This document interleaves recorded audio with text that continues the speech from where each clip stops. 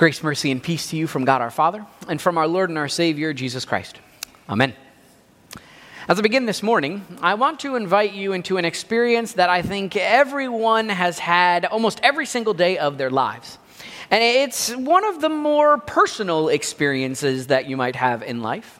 Interestingly, it's something that anyone can do at any time, at any place, and anywhere. However, depending on all of those circumstances, if you're seeing them or you're the person doing it, people may look at you and be wondering what is going on. This experience is something that you may do in public, but at the same time, it's also something that is often done in the privacy of our homes, and more specifically, in the privacy of our bathrooms. It's something that I imagine all of us do every single morning when we wake up. And personally, I'm not even sure if it's something that we do consciously. I think it's kind of just something that just happens when you wake up in the morning. You get out of bed, maybe you put your slippers on, you yawn, you stretch, and you make your way to the bathroom, and you open the door, and right in front of you there is the mirror. Yeah, there we go. Some of you were a little confused about where I was going. Rest assured, I was talking about your mirror, okay? You look in the mirror. And looking in the mirror is something that just happens, right? You open up that door, and that's kind of what you do. And more often than not, I really do think that we're not actually considering every single time we look in the mirror. But if there is one, we look right into it. And I mean, in the bathroom, that's kind of what we do, right? Generally speaking, people go to the bathroom to look at themselves or something like that. Now, usually, I describe my looking in the mirror experience as kind of in one of three ways. I whittled it down to kind of three different perspectives I might have when I look at myself in the mirror. The first one, of course, is I look pretty good. Now, usually with that perspective, I am actually already convinced that I look it, and so the mirror is just telling me what I want to hear, right? The second perspective, then, when I look in the mirror, is, oh man, the dryer must have shrunk this shirt again. And then, of course, I end up having to go and change, right? And the third perspective, then, is actually one that came to mind because of a trend that's happened a few years ago. As people were altering their photos with all different kinds of filters and things of that nature, a trend started that was called, I Woke Up Like This. Even a song was written about it. And that is essentially that waking up in the morning and you look at yourself first thing. That's the I woke up like this look. And depending on what the night was like before or how you're feeling, it could either be a really good look or not so good. And here's one thing I can guarantee about that look. You'll never see either of your pastors that way because we care too much about what our hair looks like. And I promise it doesn't look like this when I wake up. Now, as I mentioned before, when looking in the mirror, there are plenty of times that we do it almost unconsciously. It's kind of just something that we do, and we're not really in deep thought about that experience. However, I can't help but notice that there are also times in our lives when we look in the mirror and perhaps we're looking for more than what we actually see. We are not looking in the mirror and worried about our blemishes or what we're wearing or what our hair looks like, but instead we're maybe asking some deeper questions. Maybe we're looking in the mirror and reflecting on some decisions that we made in the past or perhaps decisions that we have lying ahead of us. Maybe when we look in the mirror, we're trying to convince ourselves that we are not all that we see, that there's more to us than meets the eye. Maybe then, even sometimes when we look in the mirror, we find ourselves asking a deeper question. When you look at yourself in the mirror, maybe you find yourself asking the question, who am I? And whether or not you've had that experience before, this morning I want you to think about that image, this thing that we do, looking at ourselves in the mirror, and I want you to remember this. When you see yourself in the mirror, Jesus invites you to see your life transformed. Now, I imagine that you've probably never looked in the mirror and had or thought about it as a spiritual experience, but I can't help but see that that's what James does this morning in our second reading. He invites us to see looking in the mirror in a spiritual sort of way. He says this, "Be doers of the word and not merely hearers who deceive themselves. For if any are hearers of the word and not doers, they are like those who look at themselves in a mirror. For they look at themselves and on going away immediately forget what they are like." See, I think this is James's way of saying to Christians back then, the people that he was writing to, this large group of Christians spread out all around the world, that they were willing to talk the talk, but not walk the walk. That basically Christians were maybe gathering together every once in a while. They had seen what Jesus had done in their lives. They'd heard the stories. They believed in his transformational power. But in the context of what that looked like every single day, of how they acted upon that, well, that wasn't so clear. That even though they'd seen all these things that Jesus had done, they weren't living in a way that looked like Jesus had actually changed their lives. It was essentially, as James said, it was as if they looked in the mirror, and after walking away, just moments after walking away, they no longer knew who they were, and they perhaps didn't even know what they believed. They instead allowed the world to impact the way in which they lived, everything that they did, and perhaps even the things that they said. You wouldn't even know that they were Christian at all.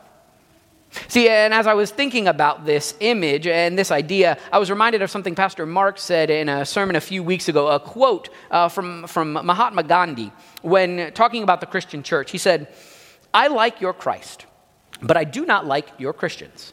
Your Christians are so unlike your Christ." And that sounds just like what James is kind of pointing us towards, that the Christians are not much like their Christ. At least that's the Christians that James was talking about. But that's not us, right? I mean, we've learned from those Christians. We put others before ourselves. We care for those who are in need. We think before we speak. We turn the other cheek. We pray for our enemies. And we do these things all the time, right? That's what Christians today do. James was writing to those people back then, but not for us today. We've learned. We know better. We live like Christians. Maybe not. Perhaps that's not always how we do things, and it would seem then that James's words are just as poignant for us today as they were for the people back then, for those same Christians.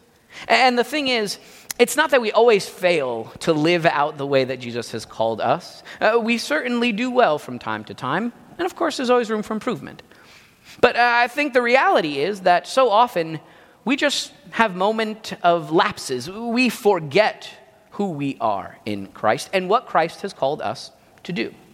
And I think this doesn't happen in big ways all the time. It's usually in just the smallest of ways that we forget, and then people would have no idea. For example, if you leave church on a Sunday, or perhaps any time that you leave church, you turn on to New Hampshire and someone cuts you off. Forgiveness goes out the window along with some other choice words you may not needed to say. Right?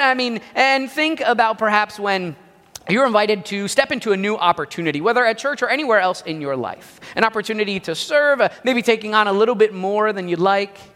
And sure, you say no once, but then you do it again and again and again and again, and then it just kind of builds up. Right? And don't get me wrong, I know that this isn't an easy thing to do.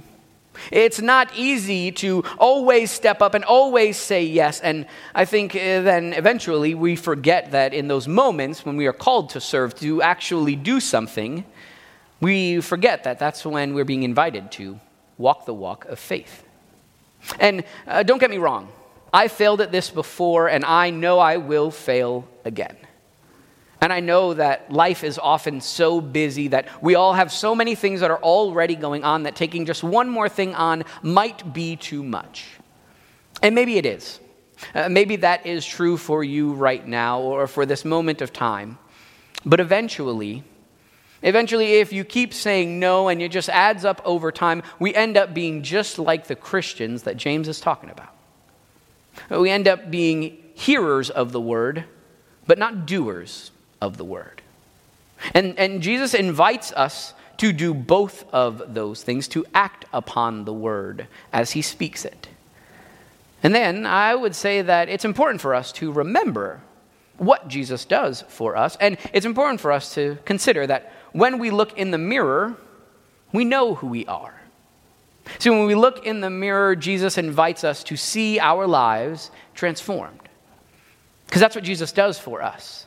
Right? St. Paul writes, You are a new creation. As you have been baptized into Jesus' death and into his glorious resurrection, you are made new.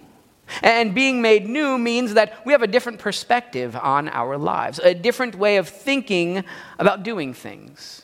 The world doesn't corrupt us or change us, but rather Jesus is the one that changes us.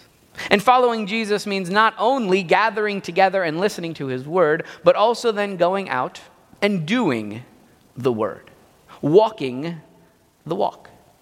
This transformed life that Jesus invites us to is one that we often do together. It's something that Jesus promises to us, that he always walks with us, but then we encourage and invite one another to walk as well. Now, as James writes in his letter, there are plenty of different ways for us as Christians to walk the walk of faith. But he highlights two that I want to impress upon us this morning. He says, pure and genuine religion in the sight of God the Father means caring for the orphans and the widows in their distress, and refusing to let the world corrupt you. All throughout his life, Jesus spent his time doing those things. Every time we hear another story out of one of the Gospels, it's about how Jesus was caring for those in greatest need. The people, perhaps, that the world just looked right past. The people that the world just walked by and often avoided on the side of the street. The people who not only needed to hear about the love of God, but needed to see that love in action. These are the people that Jesus spent his time caring for. And so often, these are the people that not only our world, but Christians just like us look past. And I think sometimes we forget that we are those same people. We are the people that Jesus has stepped into our lives and transformed us and changed us forever. We are the people that have seen the love of Jesus on display, both in our hearts and minds and in one another, through the people that we walk through life together with who have also been changed by Christ. As I close this morning, I want us to think about the invitation that Jesus has for us to step in to walk the life of faith, but I also want to reflect on a question, and I perhaps want you to ask yourself this question if you're not doing it already. It's a question that I try to ask myself quite often. How is Jesus inviting me to walk the walk of faith? Maybe, of course, it's at your church, here at St. Andrew, in some new capacity or something that you just haven't done in a while. Maybe it's on a larger scale. And maybe it's connecting the Christian world and serving a cause that goes well beyond anything you may ever see, but we are connected then in the one body of Christ. Maybe it's just something simple as saying a prayer for the person that you would normally just walk past the street or drive by on the road. And here's the thing, in those moments and at all times, what I want you to remember is this. Jesus loves you. That Jesus goes with you in these moments. And it's because of that great love for us that he invites us to not only hear his word, but then to act upon it, knowing that we never walk alone. That one day at a time, one step at a time, together, we walk the walk of faith with Jesus as our guide, one by one, side by side. In the name of the Father, and of the Son, and of the Holy Spirit. Amen.